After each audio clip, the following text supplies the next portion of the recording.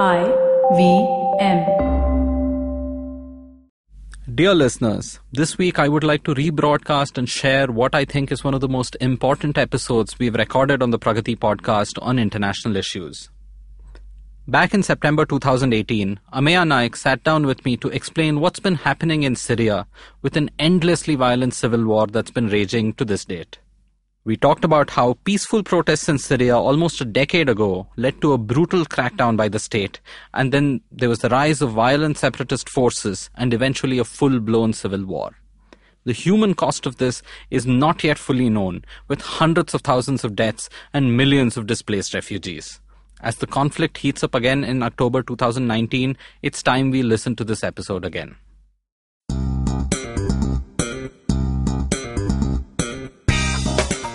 Welcome to the Pragati podcast, a weekly talk show on public policy, economics and international relations.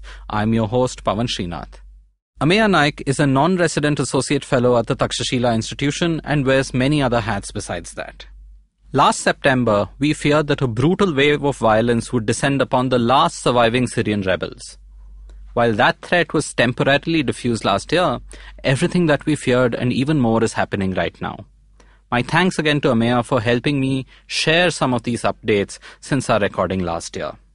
In the middle of October 2019, just 2 weeks ago, the Trump administration decided to pull back its remaining 1,000 special forces from the Syrian region, where they were working closely alongside the SDF, the Syrian Democratic Forces, which included the Kurdish militia. This allowed Turkey to attack the SDF and occupy certain parts of northern Syria, which included a deal being struck with Russia. Turkey has a large number of Syrian refugees on its soil. In the episode, Ameya was worried that the refugees would be sent back to Syria whenever Turkey decided that the war was over. Turkey is now using the refugees as a bargaining chip, saying that they will create a safe zone in northern Syria and relocate the refugees there. But Turkey's Erdogan has also taken a leaf from Colonel Gaddafi's book and threatened the European Union that if anyone places sanctions or does not support the new offensive on the Kurds in Syria, Turkey will start allowing refugees to pass through into Europe. Gaddafi, by the way, used to tell the European leaders that Libya was what stood between them and, I quote, a black wave of migrants from Africa. Erdogan is using the same tactic to exert silence even as Turkish forces commit war crimes and crimes against humanity, killing civilian Kurdish leaders, including in at least one case, an ISIS-style execution. Meanwhile, we are also seeing massive anti-government protests and demonstrations across Iraq, and we don't know if a space is being created again for ISIS, also known as Daesh, to come together again and start occupying territory. Any number of things can happen in the coming months. I encourage you to come back and listen to these remarks again at the end of the episode so that you can see these developments in the context painted by Ameya. We also have a few new links in the description for you to learn more. With that, let's take a short break and get back to the Pragati episode from September 2018. Hey everybody, welcome to another awesome week on the IVM Podcast Network. If you are not following us on social media, please make sure you do. And why aren't you following us? I've been asking you for almost a year now to follow us. Please do follow us. One of the things that I do ask you guys to do every so often is if you hear something you like, take a screenshot, tag us on social media. As I mentioned, we're IVM Podcast on Twitter, Facebook, and Instagram. So this week our Tamil podcast, Ponnai Selvan, is going to complete 100 episodes this Wednesday. Make sure you tune in for that. On Cyrus Says, Cyrus is joined by Roshan Netalkar. Cyrus and Roshan discuss the eco-friendly music concert that Roshan is putting together. Also check out last week's Cock and Bull. Raj Kaushal, an old friend of mine, was on that episode, and we had a really interesting conversation that spanned all kinds of different subjects.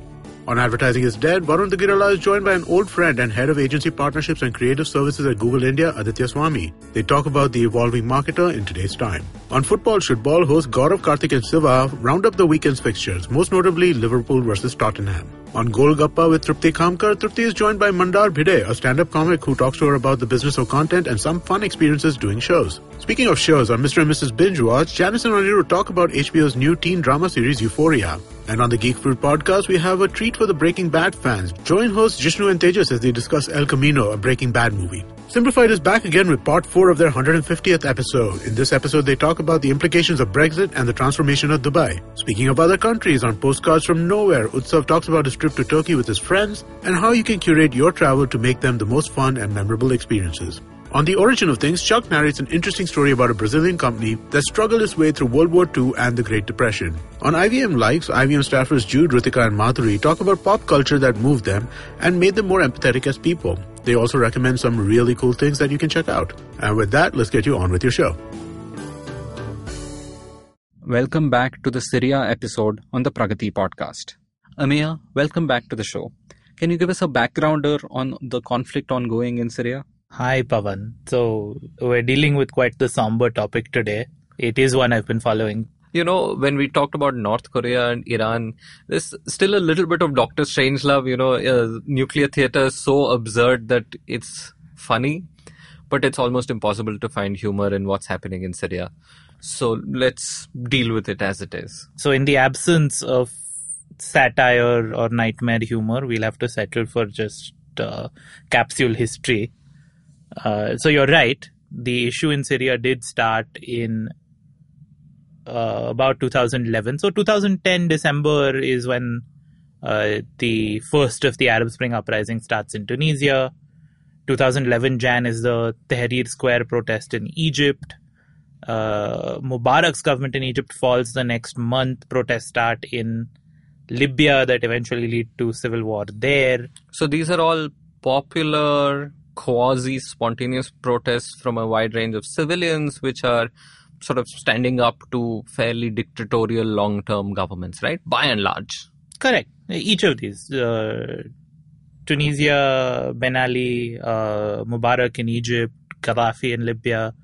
And so also in Syria, in early 2011 or so, protests start happening, mostly youth groups, especially in the city of Homs. And in the early days, especially in 2011, June, July or so, nothing had turned violent yet. And it was a time for optimism, really, because Egypt had this sort of result. Tunisia had this sort of result. And this was student groups, the Syrian middle class, large sections of society who were engaged in these protests, right? Yeah, it was quite broad-based, still very much youth-led, especially early in 2011. But then what started happening was that government officials and military officers started defecting.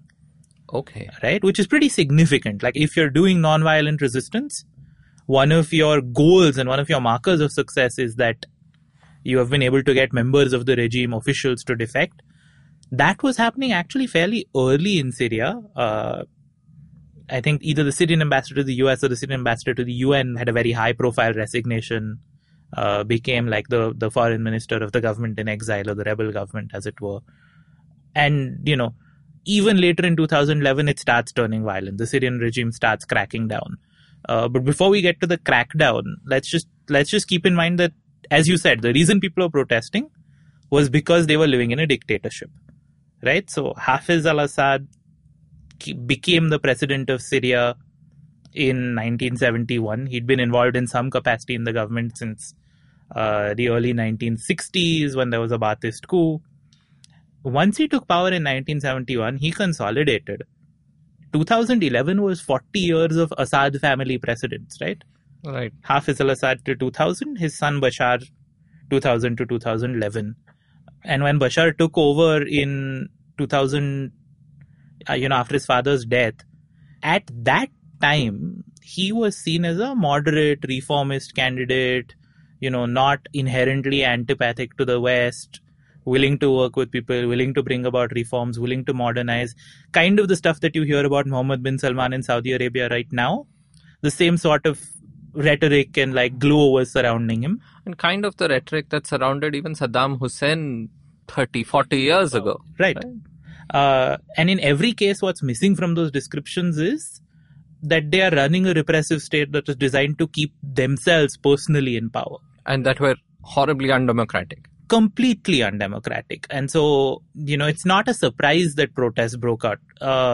One of my classmates actually tells this story, right? So her family escaped from Syria, or some of her family, including her, escaped from Syria fairly early, about 2012. Okay. And she tells this story about how, They were out to dinner for her younger brother's birthday or a celebration or something. And so, as adults will, somebody there turned to her brother, who's still a child at the time, and says, "And what do you want to be when you grow up?" And the child very innocently says, "I want to be the president." And there is a hush that comes over the table. People are looking around to see, has anybody heard? There's a tangible fear that comes from that response, right? And I think that story really speaks to the extent to which the Assad family had just this iron control over Syria and Syrian government. Assad ran unopposed in every election as such, right? And so, of course, he won. He was elected back, if you want to give any credence to those elections. That's theatre. Absolutely. And so, from late 2011, the regime starts cracking down. They first start attacking and arresting protesters. Once a protester is arrested, 8 times out of 10, 9 times out of 10, they are never heard from again, right? And we now have reports coming out from prisons that tell us that they experienced some truly horrific forms of torture while there. But in any event, even in 2011, they're being disappeared. The Free Syrian Army, among other smaller groups, starts fighting back. And that's your first sort of Syrian civil war conflict that's there, right? Is between the Syrian government and whoever is supporting them, and then the rebels and whoever is supporting them. So where does the Islamic State feature in all this? Are they a part of the rebels? Are they an offshoot? Or is that happening something more in Iraq and then it sort of spills over to Syria? Mostly the third. So some form of the group of people or militants that is today the Islamic State, that is today Daesh, is in existence since 1999 or 2000. They're not particularly a threat to, certainly not to the Saddam regime. They're not immediately a threat to the post-Iraq war US-supported Iraqi government either. But then a couple of things happen. One is that a bunch of these militants, ironically, are collected by the US government and like the US-backed Iraqi government themselves and put in the same jail. This gives them a chance to actually get to know each other and build up some sort of network amongst themselves. In the jail rather than in the country. Exactly. No, but when they get out of the jail, they either are released or escape. So they have the chance to continue that network. Second thing that happens is that the US government insists that Iraq should follow a de-Ba'athification policy, right? So anybody affiliated with the Ba'ath party at a certain level of seniority or higher is cut out of the Iraqi administration, right? It's supposed to be part of like making a fresh start. But the problem is, again, it was a dictatorship. All local authorities were Ba'ath party members. And so there's a whole bunch of like military people, administrators who, no doubt they were complicit in the Saddam regime, but they were also basically the people who administered the local area, and now they're out of a job and they're very disgruntled. And so there's this new wave of support for this sort of militancy. And between these two things, by 2014, Daesh just erupts in Iraq. And they take, substantial amounts of territory. And they have people with experience in administration, in warfare, and in other things. So these are not just random people with guns. So unlike your average terrorist group, they actually have substantial administrative and planning capacities, largely consisting of ex-Ba'ath party officials who were disqualified from doing exactly those roles. I want to pause you there just to sort of clarify to everyone what this Ba'ath party is, because we talked about Ba'athists even in the reference to Assad. Can you spend a minute on that? Sure. So the Ba'ath party was the party to which both Saddam Hussein and Hafiz al-Assad belonged. A very crude way to say this is that it is the Communist Party of the Arab world. Okay.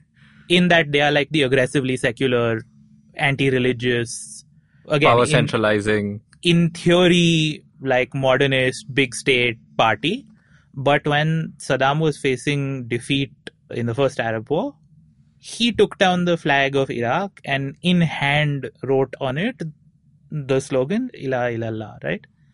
So very quickly reversed when he needed to garner religious support to support his war. So whatever their principles, beyond a point, they became the parties of Saddam and the party of Hafiz and then Bashar al-Assad. Okay. So coming back, the Islamic State is something, so therefore, that exploded in Iraq and was opportunistic in occupying parts of Syria and sort of taking on the Syrian government in Syria as well? Yeah, they were basically taking advantage of the chaos that was around them, right? The fact that there was a weak government in Iraq and a contested government and a war going on in Syria. If memory serves right, in Syria, most of the territory they took over was originally rebel-held, not so much government forces held. But they were able to take over a substantial amount of territory on both sides of the border and hold it for like a couple of years to 3 years. By now, by like early 2018, they have again been beaten back to one or two very small areas, mostly on the Syrian side of the border. Now that Mosul has also been retaken in Iraq, they're almost driven out of Iraq. Remains to be seen what exactly they will do next.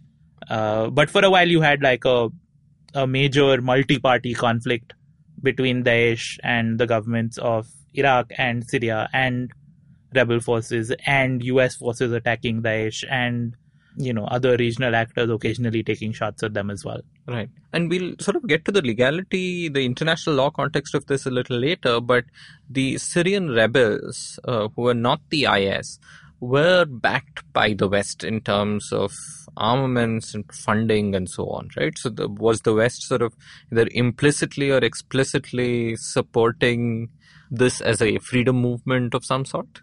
This gets complex, right? I'm not sure that it was ever stated US policy or like NATO policy or anything to back rebels fighting against the Assad regime to overthrow the Assad regime.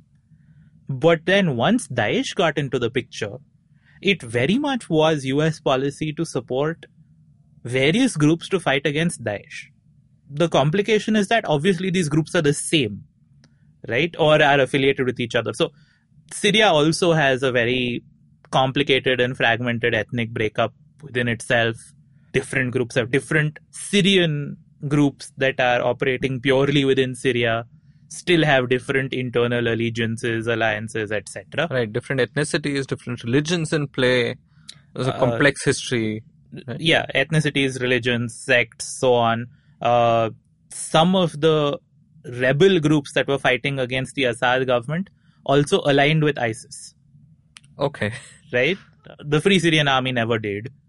But then they were also fighting ISIS. Ameya, so far you have talked to us about the Syrian government, the various sort of fluid rebel factions against the Syrian government and the Islamic State. And but they've not just been the only players, right? The others who I guess the Turkish government is not very happy with are the Kurds, or the Kurds in the north. And they also have a different ethnicity. They've been persecuted both in Syria and in Turkey. And how are they starting to react to all of this?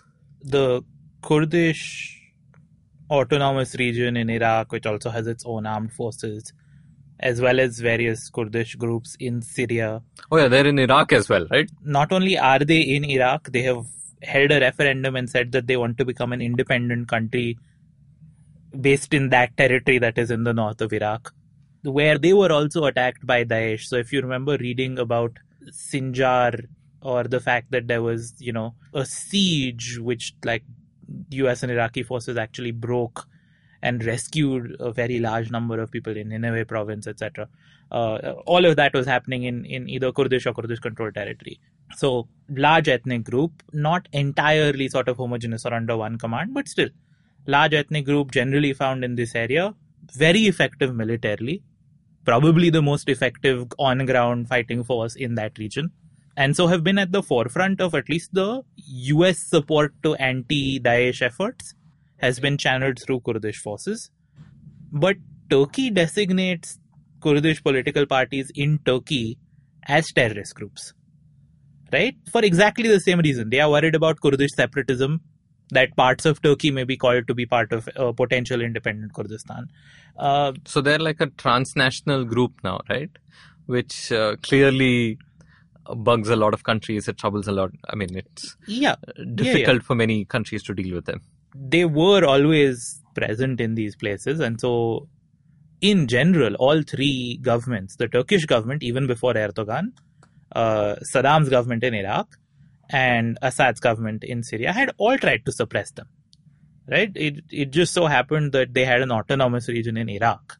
But the Kurds were one of the first groups that Saddam Hussein back in the day had targeted with chemical weapons attacks, right? So it's not that, and as I said, and Daesh also targeted them. So it's not that they have had any shortage of troubles. Turkey has recently added on to these because I forget exactly when. I think it was earlier this year itself, in January this year, the Turkish military shelled and bombed Syrian Kurdish enclave. It's called Afrin. And so, you had the situation where the Kurdish forces were fighting Islamic State or some other Islamic State affiliated group on one front. They had their backs to the Turkish border. And then they were getting attacked from the Turkish side as well. Because to the Turkish government, both of the parties to that particular conflict are terrorists. And they don't want either of them to gain an ascendance. You've essentially been telling us about is there are at least 4 major local groups of players involved in this conflict, and we are not even getting to the Iraqi National Army and the Iraqi government.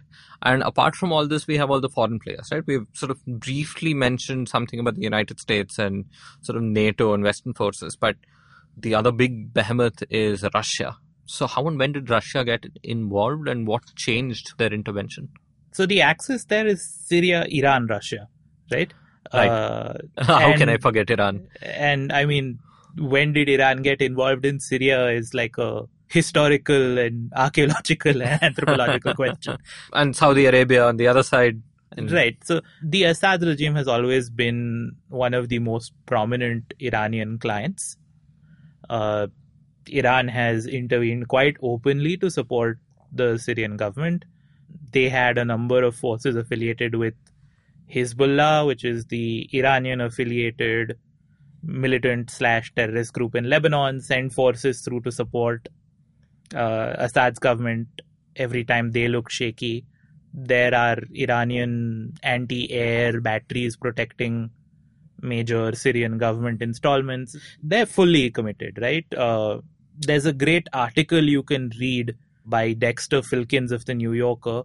He's profiling the commander of the Iranian Quds force, which is, again, it's the elite force of the Iranian military. So this man's name is Qasem Soleimani, and Filkins has done this profile on him and his presence in Syria and Lebanon and like all of the things that he's been managing and controlling there. Highly recommended reading. Fascinating as well. All of which to say, Iran is very heavily invested in Syria. Russia has started coming in, I think, about 2015 or so. So they were always supporting the Syrian-Iranian side in international negotiations, in part because the US had carried out a military intervention in Libya, and Russia and China had both been very clear about the fact that they are not going to allow anything of the sort to happen again. And so, maybe that confluence of interest drove the Russians even closer to becoming a broker between the West and the Syrian and Iranian interests. But since 2015, they have been very openly also weighing in on the Syrian side. On militarily, you mean? Militarily. So again, they have trainers, they have anti-air capacities there.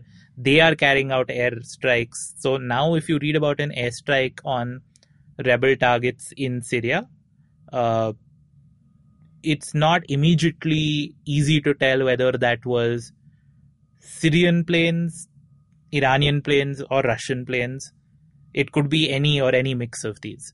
Right? They're actively part of the military campaign. And did this also tip the balance? I mean, if I'm not mistaken, the Syrian government was sort of on the retreat. The number of areas that they could control was slowly dwindling. But with overt Russian military intervention, the scales got tipped, right? So now the Syrian government is in reasonable control of territory? Yeah, the Syrian government now has control over most of the territory of Syria. And yes, it very much was the fact that they had the support of Iran and then Russia that enabled this. I mean, it was also the fact that they were willing to use a completely horrific degree of violence against their own people.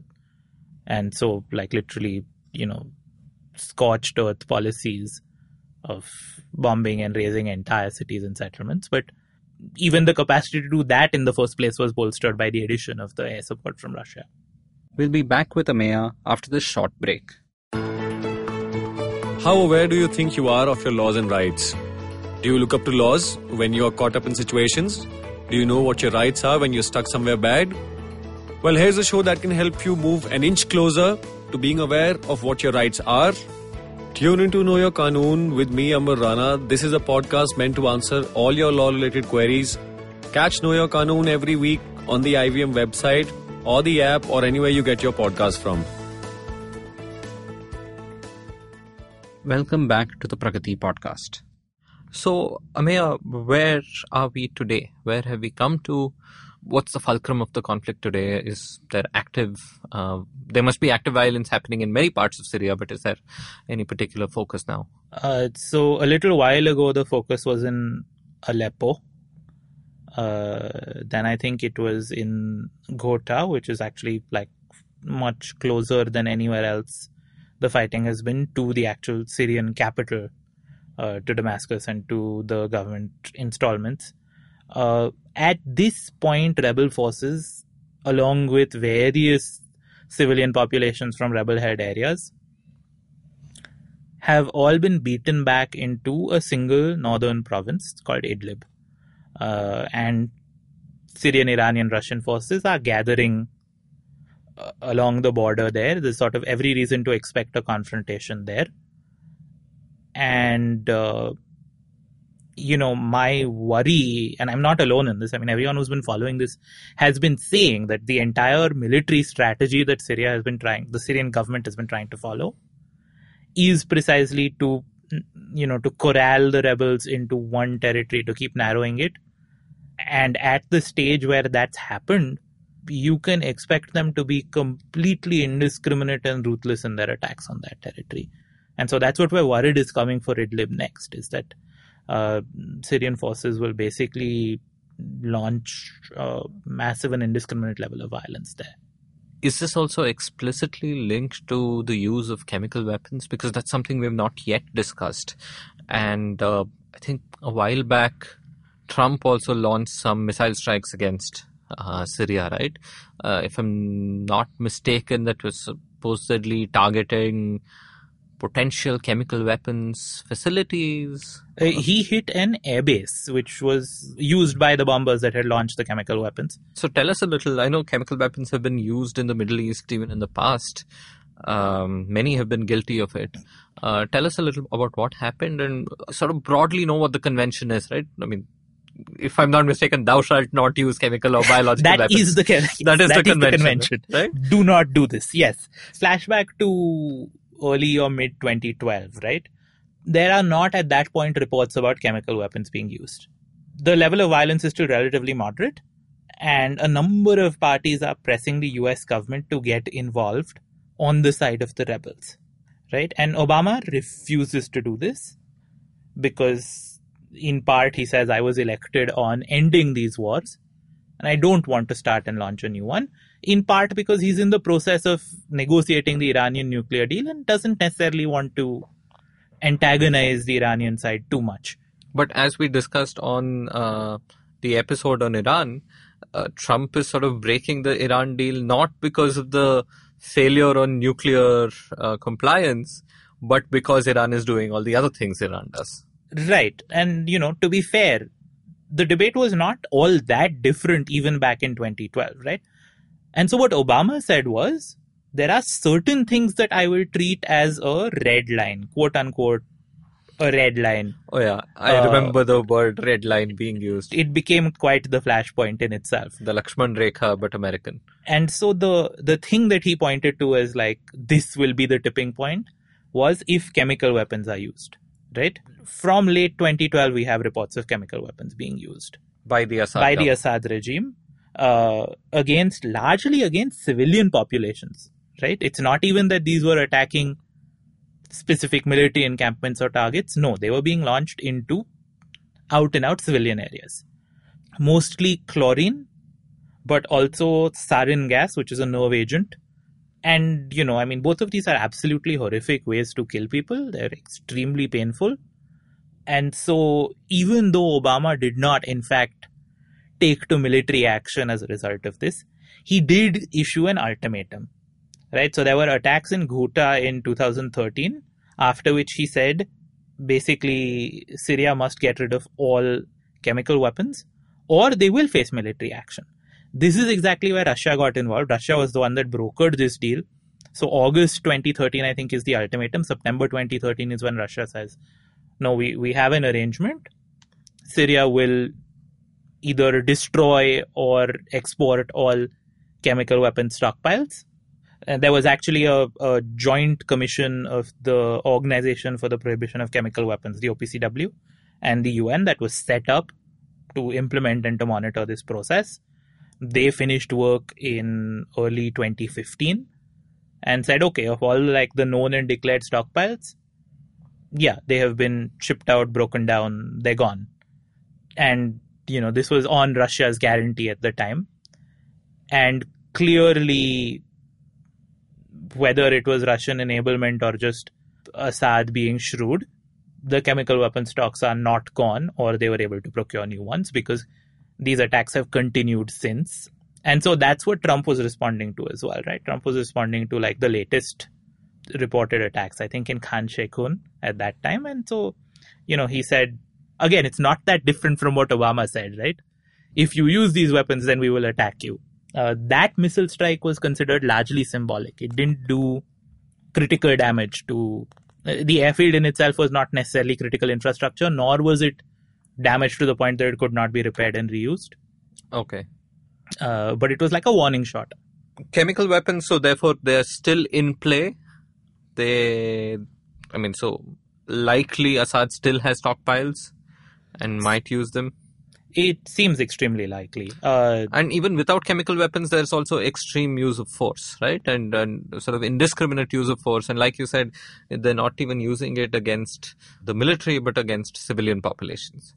Yeah. So, there's a distinction in international law between the circumstances that permit you to legally use force and then the set of things that you legally can or can't do while using force.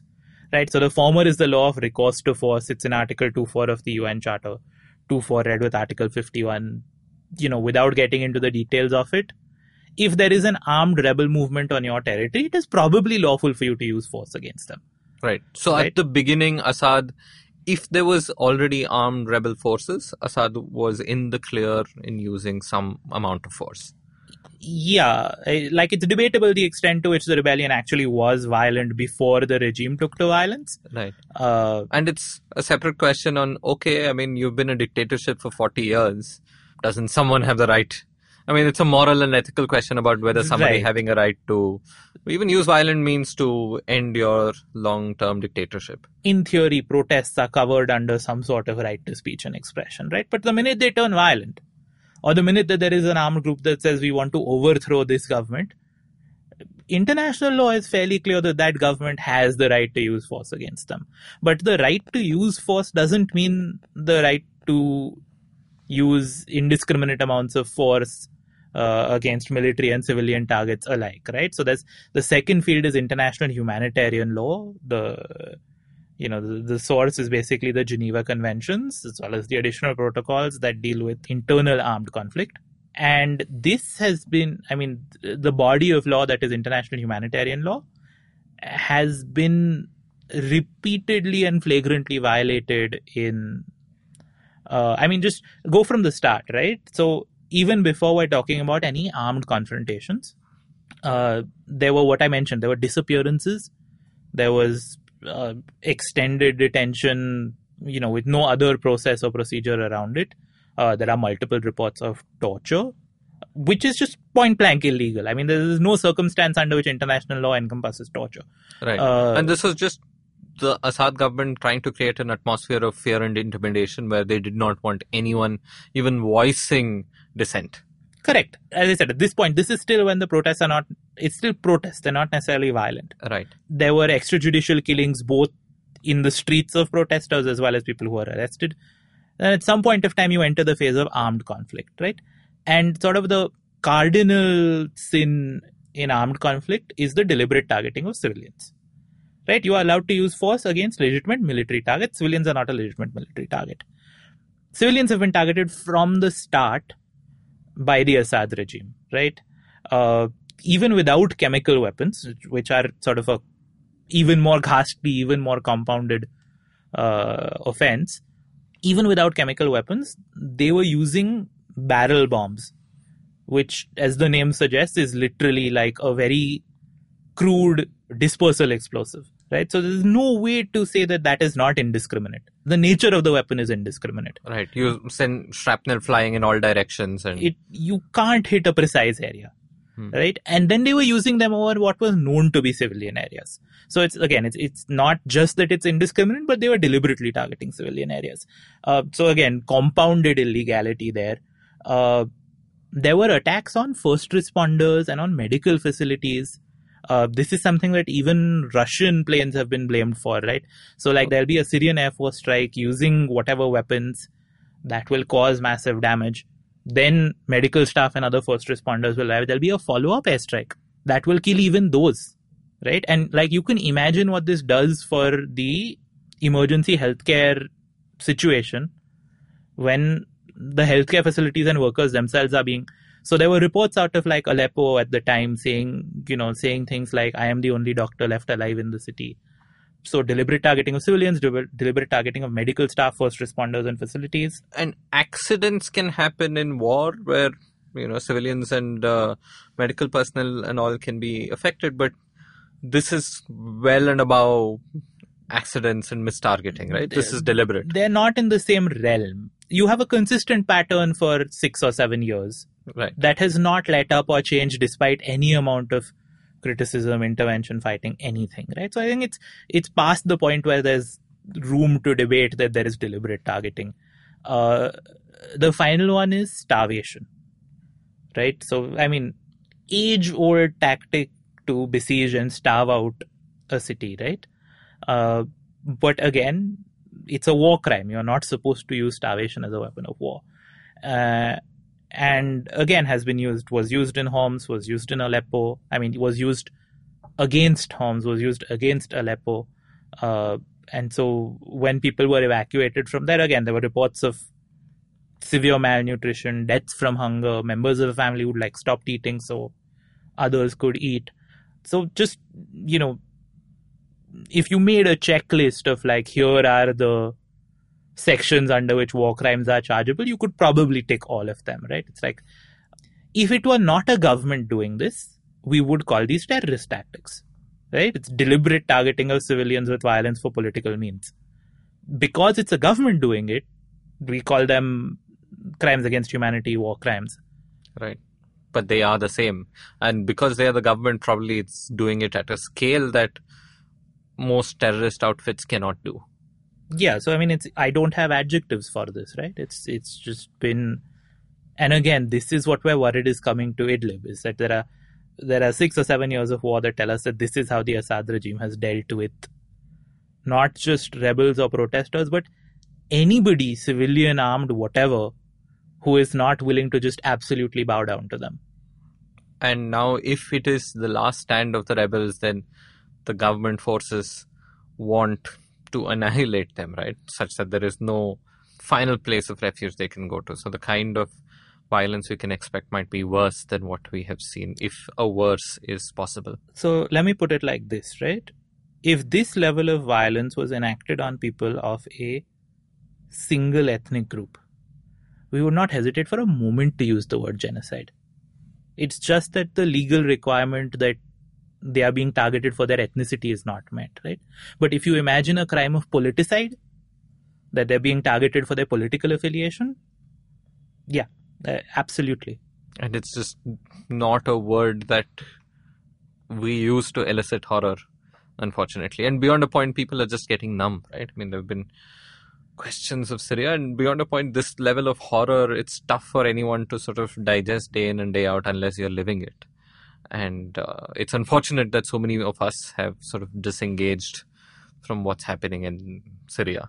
But Ameya, we've been talking about the geopolitics of it, the ugliness of the warfare, but let's sort of spend the rest of the podcast talking about what's actually happening to the people of Syria, right? Ultimately, this is, to call it a humanitarian crisis would be a gross and almost negligent understatement, right? How can you even tell us a few numbers about how many people have been affected, how many have been killed in this entire conflict that has lasted now 7 years and more? So the population of Syria before this entire sequence of events, about 2010, was 22 million-ish.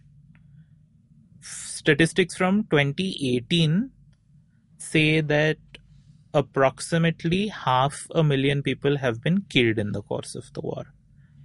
A little over 5.5 million are refugees. They've fled the country. That's a quarter of the country. More than. Another 6.5 million are internally displaced. So they've not fled across an international border, but they are refugees within Syria, as it were. And then, somewhere almost 3 million people by the UN's estimate are in urgent need of humanitarian assistance. This overlaps somewhat with the internally displaced numbers. Some people are displaced, some are in their homes, but in urgent humanitarian need. And all the people who have left, who managed to leave Syria as refugees, are not necessarily in places of comfort either, right? No, many or rather are in the opposite. For the most part, they are not. But just add up those numbers, right? 6.5 million internally displaced, 5.5 million refugees, 500,000 killed. That's what? That's 12.5 million out of a population of 22 million, right? If that doesn't indicate the magnitude, and in 6 or 7 years, it's not that this has happened over like an extended period of time, right?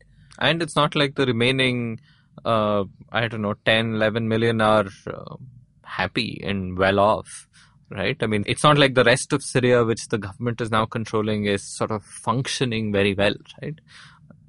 So you have 22 million people in one state of crisis or another, with probably a surrounding population of another 10 million or so also affected in some way, economically, socially, or otherwise. Right, about 12 million in this sort of acute crisis, and then the other 10 million sort of living in the same set of circumstances that has created those 12 million and their crisis. And in fear of ending up in the same place as the 12 million. Yeah, which as we said, it's a repressive government, and so that's their target. Amongst the refugees, the largest number, about 3.5 million, are in Turkey. Okay. Turkey is not signatory to the Refugee Convention. It has taken them. It has basically set up this independent camp infrastructure for them. It's an approach that has not been tried before. And it's like, on the one hand, it's sort of better provided and more humane than a lot of other refugee settings. On the other hand, it puts them in a state of like high uncertainty. Tell me more about this. How is Turkey approaching the refugees? So Turkey does not, because they've not signed the convention, they don't necessarily have a legal obligation towards the refugees. But they've said, these are our neighbors, we have a humanitarian obligation, so we're going to make sure that they are provided for. And so Turkey has basically built massive amounts of camp infrastructure, housing all of these people, making provisions for like basics like nutrition and education. But they've also said you cannot have any legal claim whatsoever here. You can't work here. You can't, like, at some point of time, you're going to leave here. We're not going to have you here permanently. Like, on the one hand, in terms of just the basic humanitarian need, they really are being served, right? There are many worse circumstances to be in, including the ones that they escaped from. But in terms of any thought to the future or like what they're going to be able to do thereafter, absolutely unclear. If the Assad regime really wins a military victory tomorrow, and turns around and says, we don't want any of these traitors, these people are completely stuck, because Turkey's only response will basically be, the war is done. Go back. We're not maintaining this anymore. Right? So it's very hard to tell. But at the same time, I want to acknowledge that the necessary humanitarian intervention or actions have been taken. The long term is the challenge. Right. Iraq has about 250,000 refugees. Jordan has 600 or 650,000. Lebanon has taken 1 million. So the majority are actually in the region. Further out, Sweden, Germany, something like 25 or 30,000 in the US, about 50,000 in Canada. Lot of the news that you read, ironically, is actually from these smaller numbers that are in Germany, Sweden, Canada, the US, about how will it affect the culture, how will they integrate, etc. But they are just, less than 10% of the, or so. Yeah, 10 to 15%, I think, of the total number of refugees. But of course, given the military situation right now, we also expect the number of refugees to increase. And I noticed that you don't mention Saudi Arabia in this list of places. Because they have not taken any refugees from, certainly not from Syria. Yeah, there are refugees in Egypt, there are refugees in Jordan, there are refugees in Lebanon, there are even refugees in Iraq, which, if you pause to think about it, is probably the least best place to go short of Syria. But there are none in Saudi Arabia or the other Gulf states. And that's been something that even Germany and the EU have been telling them. It's we live by our obligations, but this is your region, you have the money. And the most prosperous countries in that region, with sufficient resources, with excellent resources to be able to help, have not intervened in a positive manner. Not at all. I mean, it's a truism that refugees are perceived negatively, but this goes beyond perception, right? There's some amount of very deliberate politics here. We think of this as a humanitarian crisis. I mean, as a lot of people suffering, but can you tell us a little more about the lives of the people and something that we would not ordinarily know about the kind of trauma that people experience in this horrific process? And I'm sure that's a podcast or a thesis topic. Yes, and more, but and a few things that we may not be so familiar with. So let me try to talk through 3 or 4 just different pieces of research that I've come across. So I've been following, about when I went to grad school was when violence was starting to pick up in Syria, early 2013. This whole chemical weapons negotiation was happening. I had classmates who were from there. I got to work with negotiators who were working on the crisis, people who were trying to come up with deals or situations for it. So I started following it pretty closely, right? And so 3 or 4 pieces of research that have come up since then. Safer World, if I'm remembering correctly, has a research report on the frequency of displacement. How many times do you think that the average refugee family has been displaced in the course of the Syrian conflict? And I'll give you the first order answer is that it's not one. It's not that they immediately escaped the country. That's not at all the norm. A couple of times you go from where you are to maybe a larger area and then maybe something close to the border and then get out. So for somewhere between 80 and 90% of the refugees, that number was in the range of 9 to 17. The average was 12 or 13. Wow. So Right? they moved around from place to place 12 times to 17 times before they left the country. There was some sort of violence that displaced them from their homes. So they went somewhere else, maybe a friend, a family, etc. And they were displaced from there. And displaced and displaced and displaced, 12 times, 13 times, 17 times. The 12th or the 13th or the 17th one is the one that took them across the border, right? And even that was not necessarily safe haven at the get-go. So the stat is counting only till the first point that they crossed the border. It may be that they've moved again thereafter. There's 2 things that are causing this.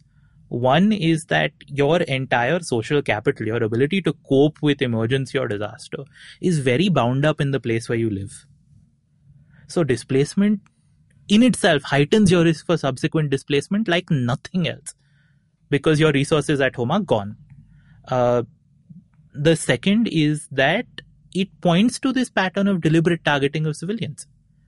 That the regime really was looking for places where civilians were gathering, including displaced population, which is sort of a very obvious flow, and then targeting those as well. So when I said that civilians and rebels have been corralled into Idlib, it literally has been subsequent episodes of violence driving them further and further towards that place, right? So this is one piece on sort of the average number of displacements. It's a lot higher than we think it is. I don't know what is more typical or more conventional, but the idea of holding territory and then gaining control over your own population again seems like the more natural sequence of events in even a slightly more humane context, right? So these are Syrians. You are the Syrian government. You want to reoccupy and take control over their lives again and become their government again and employ the monopoly over violence over them again. Whereas this seems to be far worse, right? Yeah, as I said, it's scorched earth politics, right? It's not... No, it's scorched people politics. It's not, I'm going to take over this territory again. It's, I'm going to first drive you all out and I'll see what I want to do with it later. Related to this, I think, is the fact that when you go into the numbers, about a third of the refugees are children. And so there's also a lot of research recently pointing to the long-term consequences of childhood trauma.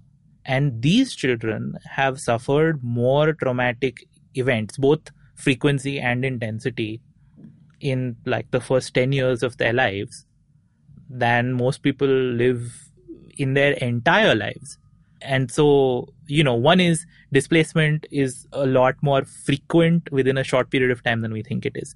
The second is that the effects of the trauma from this linger a lot longer than we think they do, right? The cognitive deficits, the emotional deficits, the social deficits, the lifelong re-experience of trauma. So the book that you may want to read is called The Body Keeps the Score, by Dr. Bessel van der Kolk. Van der Kolk is Vanderkolk, about the intergenerational transmission of trauma.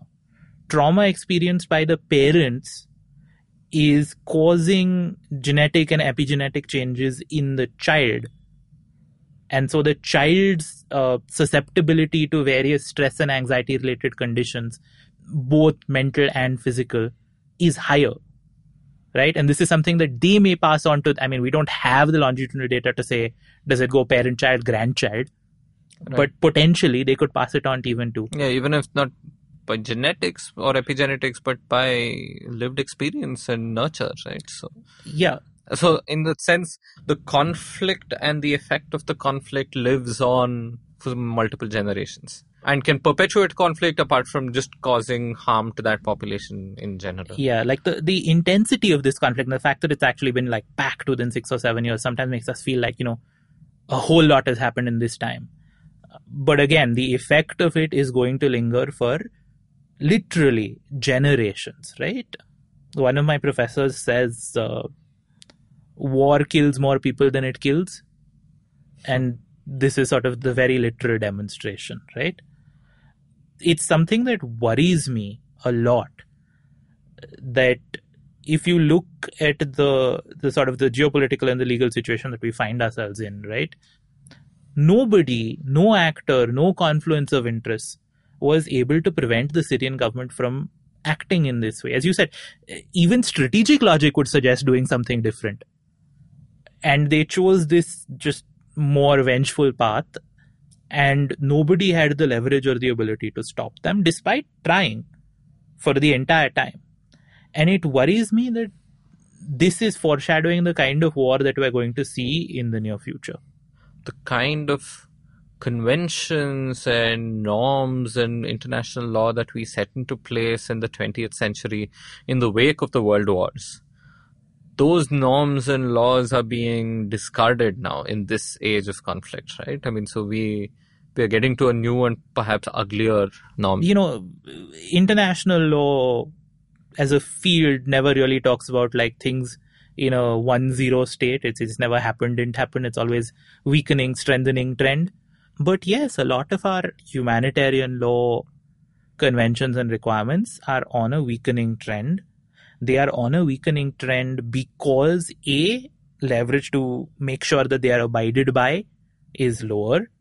B, because accountability for these issues has not yet been decided, right? And so one thing to watch going ahead is whether and how any sort of accountability for these atrocities in Syria is actually created or determined or set, and the extent to which states and like the UN and other international bodies will play a part in that.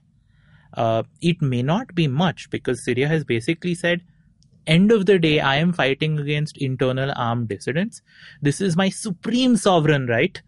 What I do in the process, yeah, okay, I broke some conventions. What are you going to do about it?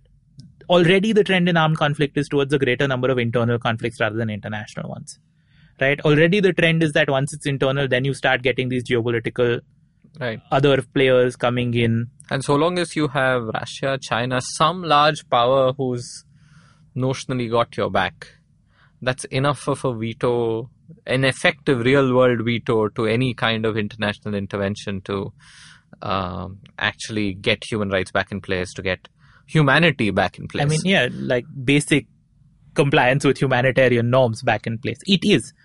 And so the more that we see a tendency towards urban warfare, towards warfare happening in civilian-dominated regions, towards what like Rupert Smith calls war among the people instead of war on the field, the greater the likelihood that governments will act with this sort of impunity.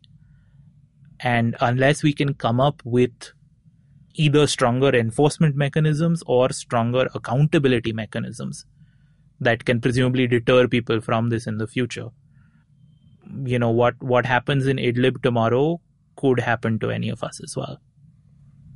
Thank you, Maya. We often talk, including on this show, about the kind of brave new world that we are entering, and that's usually spoken about in a positive context, even if cautious. But here we need to acknowledge that the 21st century can also be an ugly, scary world that we can enter, one that we are not able to completely imagine when we close our eyes. But if we do look closer with open eyes at Syria and about things happening around the world, maybe we have a chance at avoiding a repeat of this. Thank you so much, Amaya. Thank you for joining us today. Thank you for the chance to speak about this topic, Pawan. The situation in Syria and Idlib is changing by the day, but the one unchanging fact is that it is one of the greatest humanitarian disasters of our times. We must also remember that such a dire conflict can break out anywhere in the world. The least we can do is to keep our eyes and ears open. Thank you for staying with us till the end. If you have any questions for Ameya or for us, do write into podcast@thinkpragati.com. You can subscribe to the Pragati podcast on the IVM podcast app or wherever else you get your podcasts from. We're there everywhere.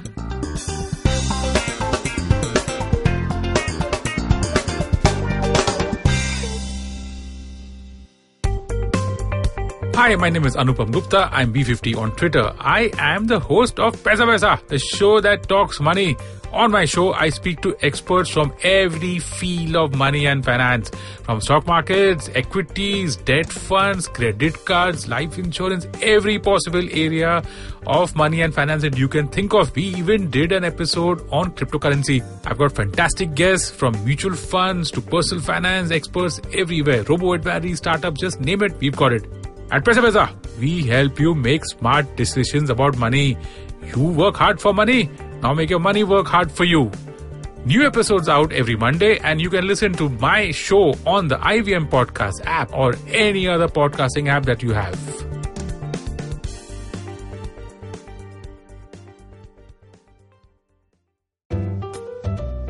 Give me a word. या कोई भी line. कुछ भी हो सकता है यार. क्या कहा आपने? Topi. Okay. Mohan Joshi hated wearing topis. He felt suffocated in them. टोपी पहनते ही उसे स्कूल की याद आती थी. Where of course he had no choice but to wear a topi. But जिस दिन pass out हुआ, उसी दिन उसने अपनी टोपी का bonfire बना दिया. And since then, he'd never worn a cap or a hat. ना कड़कती धूप में, and not even to बचाओ from the ठंडी. But from Monday 26th February, Mohan Joshi had to wear a topi all the time. Why? Because if he didn't, everyone around him knew exactly वो क्या सोच रहा था. They knew that he was wondering how the girl in the yellow churidar would look बिना कपड़े के. They knew when he was calling the boss a sadela tomato. They knew everything. पर ये सब हुआ कैसे? अरे भाई, यही तो स्टोरी है. और ये स्टोरी आप ही ने मुझे दिया by giving me the starting word. यही तो है The Croc's Tales. Words आपके, कहानी आपके लिए. Catch the stories on Monday and Thursday on the IVM website, app, and anywhere you get your podcast from. See you soon.